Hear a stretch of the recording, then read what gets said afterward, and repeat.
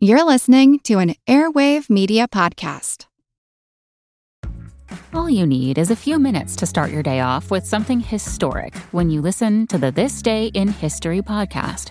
Every day there's a new episode for you to listen and learn about what happened that day way back when. So listen and subscribe to This Day in History wherever you get your podcasts. That's This Day in History wherever you get your podcasts.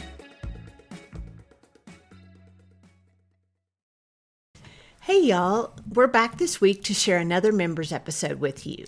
Yep, it's full court press time as far as packing here at the Civil War Podcast headquarters. We've got boxes everywhere. So many boxes. Yeah, it kind of looks like a box tornado blew through here. But I think we'll actually be ready when the moving truck pulls up in a few days. Knock on wood. Anyway, it's been a big help sharing these members episodes with you guys last weekend and this weekend so we can focus on packing stuff up. While we're going to end up sharing several members episodes with you while we get moved and then settled into our new place, we'll remind you there are 150 members episodes over on Patreon. Yep, and if you are a member of the Strawfoot Brigade over on Patreon and support the podcast in that way, you'll continue to get members episodes and regular episodes ad-free. And with that shameless plug, I think we're ready to get this show on the road.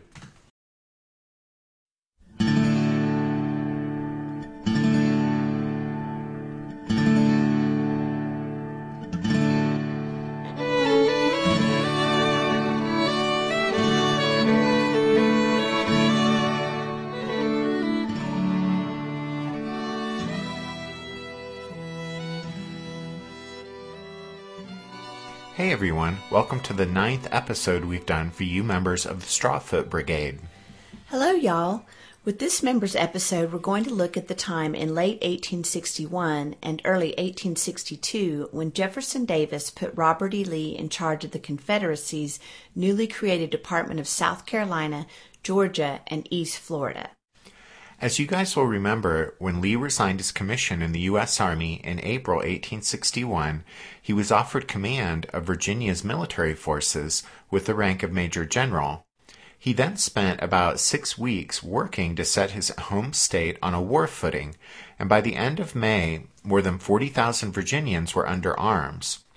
Shortly thereafter, however, Lee's service as a Major General of state forces came to an end, and his career as a Confederate officer began. He was appointed a Confederate Brigadier General on May 14th, and then on June 8th, Virginia's governor, John Letcher, transferred to the Confederacy all the volunteers who had been mustered into the state service. Upon Jefferson Davis's recommendation, the Confederate Congress authorized Lee's advancement to full general, and he became the third-ranking officer in the Southern Army behind Samuel Cooper and Albert Sidney Johnston. But Robert E. Lee was a general without an army. He remained in Richmond, acting in the role of a military advisor to Jefferson Davis. He watched from a distance as a Confederate field army led by P.G.T. Beauregard and Joseph Johnston won the Battle of First Manassas in July. But then on July 28th, a week after the Confederate victory at First Manassas, Davis directed Lee to take the field and coordinate the Confederacy's defense of mountainous western Virginia. Southern troops there were led by two brigadier generals, John B. Floyd and Henry Wise, who were both ex-governors of Virginia, and their mutual antagonism had kept the Confederate forces from united effort, even though the Federals were invading the region. In sending Robert E. Lee to western Virginia, Davis hoped that the bickering Floyd and Wise would accept Lee's advice and not feel insulted or threatened by his presence. But Lee's mission was compromised from the very start, since he was not given orders to actually take command of Confederate forces in the region, but was instead supposed to use his rank and his forces of persuasion to make requests of the cantankerous local commanders and get them to cooperate with one another. However, as y'all will recall, although Lee succeeded in putting into motion an ambitious operation designed to throw back the Yankees who had advanced into the region, a combination of an overly complex plan, atrocious weather, and bad luck doomed the Confederate attack at Cheat Mountain. There were a series of further setbacks throughout September and October before Jefferson Davis recalled Lee to Richmond.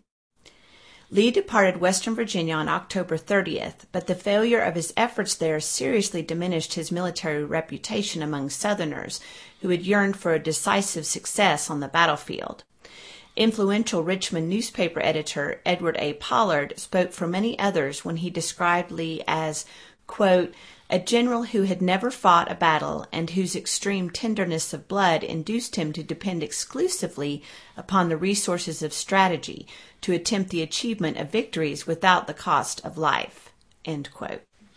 In simpler but no less harsh terms, Lee's critics referred to him as Granny Lee after his return from Western Virginia, as a sarcastic, mocking reference to both his age and to his supposed hesitancy to actually come to grips with the enemy and engage in the dirty business of war. Lee was stung by the criticism, but he refused to publicly engage with his detractors, which he could have easily done by citing the obstinacy and incompetence of his subordinates. But rather than throw his subordinates under the bus, Lee took the responsibility for his unsuccessful efforts in Western Virginia. And even when he spoke with Jefferson Davis about the campaign, it was with the understanding that no written record be made of the meeting so that no one else would know of his subordinates' failures. In his biography of Robert E. Lee, Emory Thomas notes that Lee's time in Western Virginia wasn't entirely unproductive. Besides taking notice of a gray colt that he would eventually purchase later on and name Traveler, and besides growing the gray beard he would retain for the rest of his life, Emory Thomas notes that, quote, Lee made lessons of his experiences over the mountains. He demonstrated an appreciation of the stamina and courage of volunteer soldiers in the Southern Army. Lee's concern for the men of the Army inspired his quiet wrath when he found officers unwilling or unable to care for their needs or to lead them effectively. Lee discovered the deflation when an army poised to attack did not attack. By definition, moments of truth are rare. He reinforced his resolve to accept the chance for victory and not to shrink from opportunities to act. End quote. Emory Thomas goes on to explain that during his time in Western Virginia, Lee also learned about people. It turned out that Lee himself lacked the temperament to directly confront his subordinates' jealousy, inexperience, or insubordination, but he did see to it that they were no longer in Virginia by the time the next campaigning season opened. Thomas writes that, quote, Lee could not permit himself to get visibly angry with these men when they failed, but he could indeed get rid of them, and he did. Beneath that benign veneer of good manners and thoughtfulness was Lee's professional zeal. He did not excuse stupidity, slovenliness, or sloth. Granny Lee might not confront fools to their faces in public or in writing, but generally did not suffer fools for long in his army. End quote. Of course, the flip side to that is that while Lee, throughout the war, did demonstrate a willingness to get rid of officers who, for one reason or another, he deemed unworthy of serving in Virginia, that usually meant they were simply transferred to another front, usually the Western Theater, which Lee never considered as important as his Virginia. For example, after the debacle in Western Virginia, John B. Floyd was transferred out to Tennessee, where his presence there had disastrous consequences for the unfortunate Confederate garrison at Fort Donelson. Well, at any rate, after Lee's return from Western Virginia, his time in Richmond would prove to be short. That was because within days of his arrival back in the Confederate capital, Jefferson Davis had appointed Lee to head a new military department encompassing South Carolina, Georgia, and eastern Florida.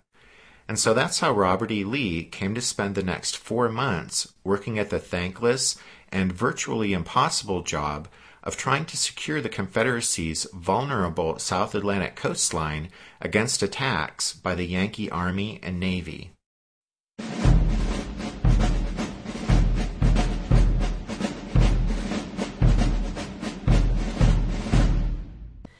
Since the governors of South Carolina, Georgia, and Florida only knew of Robert E. Lee from what they had read in the newspapers, each one sought reassurance from Jefferson Davis that Lee was the right man to command the Confederacy's newest military department and protect their states against Yankee incursions. In response, on November 6, 1861, Davis telegraphed Florida Governor John Milton concerning Lee's appointment, praising him as, quote, an officer of the highest ability and reputation. But, through no fault of his own, Robert E. Lee's tenure as departmental commander along the South Atlantic coastline got off to a rocky start when the very day that he arrived in Charleston, South Carolina, November 7th, the Federals captured Port Royal Sound, only some 70 or so miles south of Charleston. Lee immediately set off for the threatened spot, setting up his headquarters at a place called Coosawhatchie, which was situated on the river with that name that eventually flows into Port Royal Sound, and was also located along the Savannah and Charleston Railroad. Lee established his headquarters in a house owned by Mrs. George Chisholm McKay of Savannah. Her son, Jack, had been Lee's classmate at West Point, and Lee had become close to the family during the winter of 1829, when he was at work on his first engineering assignment as an officer in the U.S. Army, that is, preparing the site for the construction of Fort Pulaski on Cockspur Island, Georgia. From his headquarters at Coosawhatchie, Lee reported to Richmond the disheartening news that, quote, the enemy having complete possession of the water and inland navigation commands all the islands on this coast and threatens both Savannah and Charleston and can come in his boats within 4 miles of this place, end quote. A few days later, in a letter to his daughter Mildred, Lee communicated his gloomy state of mind with regard to his new assignment by writing that he considered it, quote, another forlorn hope expedition, worse than Western Virginia. Which is saying something. And anyway, Lee quickly discovered that while there was nothing he could do about the federal lodgment at Port Royal, the Yankees, thankfully, except for small-scale raids up some of the numerous waterways in the vicinity of the Sound, they seemed content to merely consolidate rather than exploit their victory. But nevertheless, Lee's initial gloomy assessment of the state of affairs within his new command was confirmed by an inspection trip he took within 2 weeks of his arrival. Traveling from Charleston in the north down to Fernandina on the Atlantic coast of Florida in the south, Lee found that the military circumstances in the region all but dictated the failure of his mission to protect the vulnerable coastline. In a letter to his daughters, Annie and Agnes, Lee told them, quote, I have been down the coast to examine the defenses. They are poor indeed, and I have laid off work enough to employ our people for a month. I hope our enemy will be polite enough to wait for us. It is difficult to get our people to realize their position. End quote. In another letter to Annie, Lee said, quote, the people here do not seem to realize there is war. And several weeks later, writing to his son, Custis, he admitted, quote, I am dreadfully disappointed at the spirit here. They have all of a sudden realized the severities of war and what they must encounter, and do not seem to be prepared for it.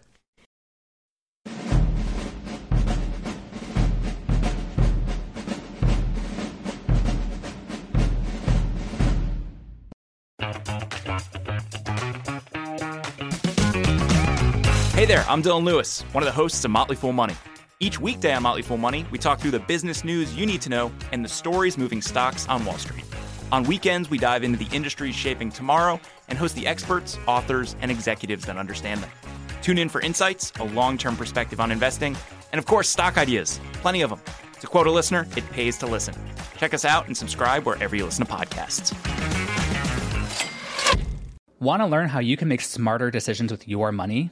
Well, I've got the podcast for you. I'm Sean Piles, and I host NerdWallet's Smart Money Podcast. On our show, we help listeners like you make the most of your finances. I sit down with NerdWallet's team of nerds, personal finance experts in credit cards, banking, investing, and more. We answer your real-world money questions and break down the latest personal finance news.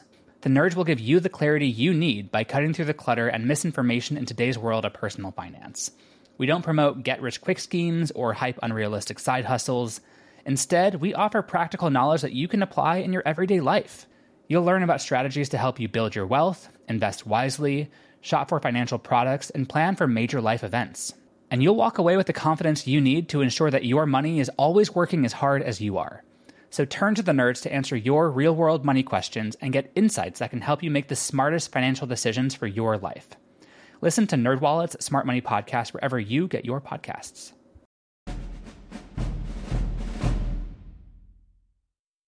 Besides fretting about the lack of will and commitment of the politicians and militia officers with whom he needed to work, Lee also found that nature herself seemed to have conspired against the Confederacy's ability to defend the South Atlantic coastal region.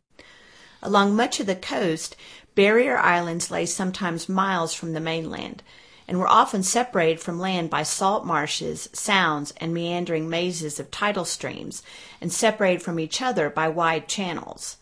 The Federal Navy's superiority allowed its ships, with few exceptions, to maintain dominance in these coastal waters and in the ocean beyond. Robert E. Lee realized that that advantage would necessarily allow the Union to maintain the initiative by determining the time and place of any attack, and compelling the Confederates to tie up lots of forces and resources defending the countless number of vulnerable points along the coastline. To fully defend their South Atlantic coastline, the Confederates would have to construct fortifications and mount batteries of heavy guns everywhere, and the new slaveholding republic lacked the manpower and resources to do that. It simply didn't have enough men or enough cannon to cover every channel, sound, and creek where the Yankees might attack. Near the northern end of the most vulnerable part of this coastline was Charleston, the very symbol of secession, and toward the southern end was prosperous Savannah, Georgia. Between the two cities ran the 100-mile-long lifeline of Lee's department, the Charleston and Savannah Railroad, which crossed a number of rivers that could be ascended by light draft vessels to within a few miles of the vital railroad bridges. North from the Savannah River to Charleston, Lee had about 6,800 soldiers he could call upon, while around Savannah itself there were another 5,500 men. Besides being painfully few in number, the troops Lee found in South Carolina, Georgia, and eastern Florida were mostly of dubious quality as far as equipment and training, and, except for those concentrated around Savannah, they were widely scattered around the region. Based upon his inspection tour and on his understanding of the Federals' advantages, Robert E. Lee decided on a defensive strategy embodied in 3 courses of action. First, he began to strengthen the defenses of Charleston and Savannah so that they could withstand the sort of bombardment the forts at Port Royal Sound had been subjected to. Second, he ordered the obstruction of waterways to keep Yankee vessels as far from the railroad as possible. Third, he positioned his meager forces to block the most likely Federal routes of advance toward the rail line. Within just a few weeks of his arrival, Lee had decided to abandon the dispersed perimeter defense strategy and instead issued orders to concentrate his forces along interior lines so that he could use the railroad to move troops, and in that way he would counter the Federals' seaborne mobility with railborne mobility of his own. Lee's decisions regarding strategy and how to allocate troops and resources often brought him into conflict with the politicians and leading citizens of South Carolina, Georgia, and Florida. For example, Lee had to tell South Carolina Governor Francis Pickens that a brigade of the state's militia, which on paper numbered over 3,400 men, in reality had less than half that number present for duty. He explained to Pickens that, quote, "The strength of the enemy, as far as I am able to judge, exceeds the whole force that we have in the state. It can be thrown with great rapidity against any point, and far outnumbers any force we can bring against it in the field." End quote. And to Georgia's Governor Brown, Lee had to explain the necessity of abandoning some of the barrier islands and the mainland port of Brunswick. Concerning Brunswick, Lee told Brown, quote, "I find it impossible to obtain guns to secure it as I desire, and now everything is required to fortify the city of Savannah." End quote. So in the course of his command on the coast, Robert E. Lee felt duty-bound to say and write bad news to Southerners who didn't wish to confront the harsh consequences of fighting a war. The barrier islands in Georgia that Lee wanted to abandon produced valuable Sea Island cotton and were home to some of the state's wealthiest and most powerful families. And the coastal islands in South Carolina that the Federals had already occupied or directly threatened produced not only Sea Island cotton, but also vast quantities of rice, and more wealthy and powerful families in that region had already had to flee inland. Lee's departmental commander had to tell them that he not only had no plans to recover the islands, but that the area would likely remain in Union hands for the duration of the war. And as for Brunswick, Lee proposed not only to evacuate the place, but to destroy it in order to prevent the Yankees from using its harbor and buildings. Lee had determined that the best course of action in the face of the Federal superiority was to withdraw his forces up the various rivers to points where the Confederate cannon could take on the Federal gunboats. Lee explained that he had decided to abandon the vulnerable spots along the coast and instead use his meager forces in, quote, taking interior positions where we can meet the enemy on more equal terms. All our resources should be applied to those positions, end quote.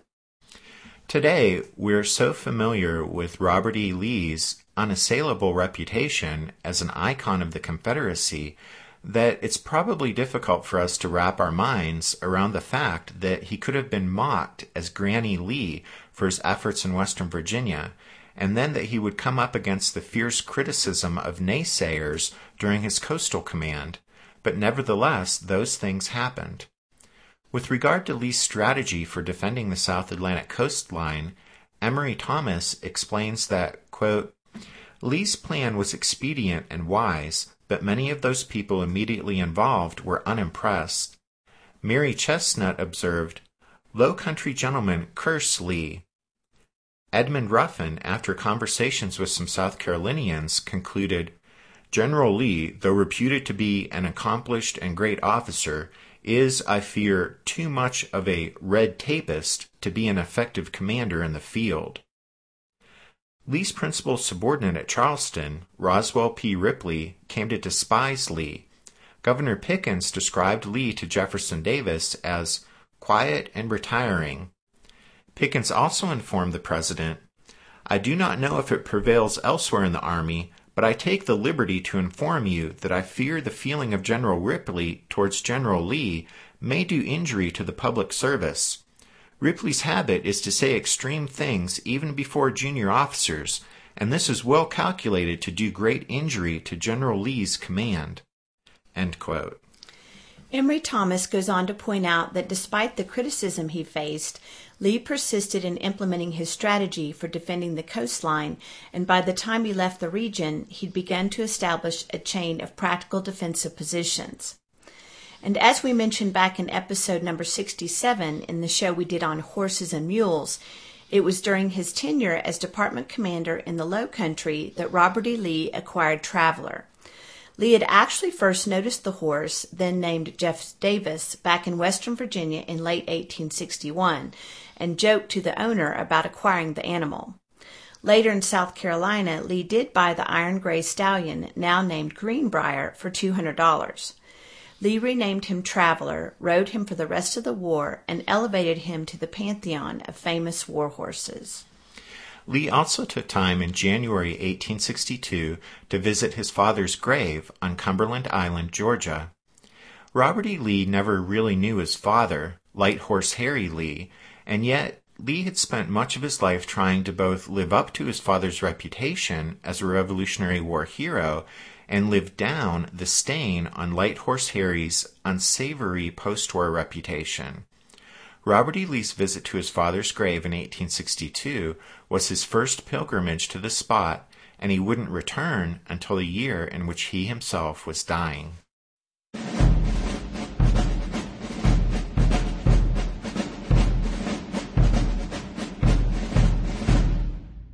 On Sunday, March 2, 1862, Lee received a telegram from Jefferson Davis. It read, quote, If circumstances will, in your judgment, warrant your leaving, I wish to see you here with the least delay. End quote. Lee responded the same day and told Davis he would start his return journey to Richmond on Tuesday morning the 4th. There was speculation in the Charleston Mercury newspaper that Lee was being recalled to the capital to serve as Jefferson Davis's Secretary of War. But the Confederate president didn't, in fact, tap Lee for that post. Instead, Davis seemed to wish to use Lee to bypass Davis's critics in the Confederate Congress. You see, some of the Southern congressmen wanted to maneuver Davis out of his role of commander-in-chief by enacting legislation that would require the appointment of a Confederate general-in-chief like the Union armies had.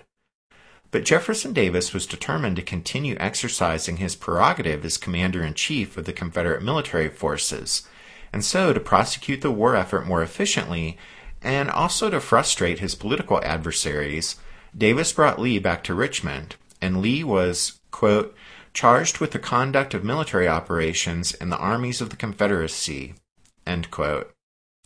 But, as Jefferson Davis intended, no one, not even Robert E. Lee, knew what that meant. In reality, Lee was in the same position he had been in Western Virginia. He still had no actual command and possessed only the power of suggestion. Perhaps Jefferson Davis intended Lee to function as chief of staff to him as he continued to act out his role as commander-in-chief, but if so, this was never communicated to Lee. On March 13th, an order of the Secretary of War announced Lee's new position, such as it was, and a day later Lee wrote Mary, quote, I do not see either advantage or pleasure in my duties, end quote. To his brother Carter he confessed, quote, I fear I shall be able to do little in the position assigned me, and cannot hope to satisfy the feverish and excited expectation of our good people, end quote. From what can be read between the lines of that correspondence, Lee has by that time obviously discovered the political implications of his appointment, and he was not happy about them. Lee also knew that the Confederacy's fortunes were taking a turn for the worse. In February, the Federals had seized Roanoke Island on the coast of North Carolina. And then, just over a month after Lee left his departmental command and returned to Richmond, down in Georgia, Fort Pulaski, downstream from Savannah, fell to the Yankees. And out west in January, the Battle of Mill Springs in southeastern Kentucky had started the unraveling of Albert Sidney Johnston's defensive line. And that line was cracked wide open in February with the loss of Forts Henry and Donelson. And closer to home in Virginia, George McClellan had spent the winter organizing and training a huge federal army around Washington, an army that would no doubt soon begin to move once the New Year's campaigning season arrived with the fine spring weather. In a letter to his daughter Mary, Lee summarized the crisis facing the Confederacy in early 1862 and admitted that in the midst of the gathering gloom, he could only resolve to, quote, do my best, end quote. But up to that point in the Civil War, Robert E. Lee's best had failed to impress many people. He had done a fine enough job as a staff officer, organizing Virginia's state forces early on, but then from his failures in Western Virginia to his frustrations in the Low Country, his best had fallen short of success. In his biography of Lee, Emory Thomas speculates that perhaps during this time, Robert E. Lee may have questioned the Confederacy's odds of surviving the coming summer of 1862. And yet, as Thomas writes concerning 19-year-old Robert E. Lee, Jr., the general, quote, offered his last son to a cause which seemed already lost. Rob Lee did not have to join the Army. The Secretary of War specifically exempted students from the University of Virginia, where Rob was enrolled, but Rob insisted, and his father relented. On the Ides of March 1862, Lee the general took Lee the aspiring private to secure his uniform and equipment. Then Rob went alone to enlist in the Rockbridge Artillery. Much later, Robert E. Lee, Jr. remembered that, though he was very careful in providing me with the least amount of baggage he thought necessary, I soon found by experience that he had given me a great deal too much. Emory Thomas continues the story, telling of how Rob set out to join his unit and entered the war on March 22nd in fine spirits and in the company of two friends. But at the same time, his father wrote to his mother saying, quote, "I think he ought to have had another pair of pants." We thought that was a touching note on which to end this episode, and a good point for us to leave Robert E. Lee for now. As those of you who have read ahead in the story already know, George McClellan will indeed finally move out with his huge federal army and will take it to the very gates of Richmond. But by the end of June 1862, Robert E. Lee will have been placed in command of the main Confederate field army defending the Confederate capital, and in a series of spectacular successes during the 7 days' battles, Lee will drive McClellan back from Richmond and save the rebel capital. And as we wrap things up for this members episode, I just wanted to thank you guys for your patience and understanding with the delay in getting this show out. As most of you might already know, I flew home to Pennsylvania recently to help out after my dad suffered a massive heart attack. Rather inconveniently, he had it while traveling about 4 hours away from our home in western Pennsylvania. But very conveniently, he had it while just a few miles away from one of the top 3 cardiac hospitals in the country, at Allentown in eastern PA. And after we spent some time at the hospital there, we were able to go home and get him home, and now hopefully my dad's on the road to a full recovery. And so anyway, I just wanted to say thanks for waiting patiently for this episode's release, and also for the messages of support and encouragement that quite a few of you sent during that time. Thank you. Those really meant a lot. And all right, with that, we really will wrap things up for this show.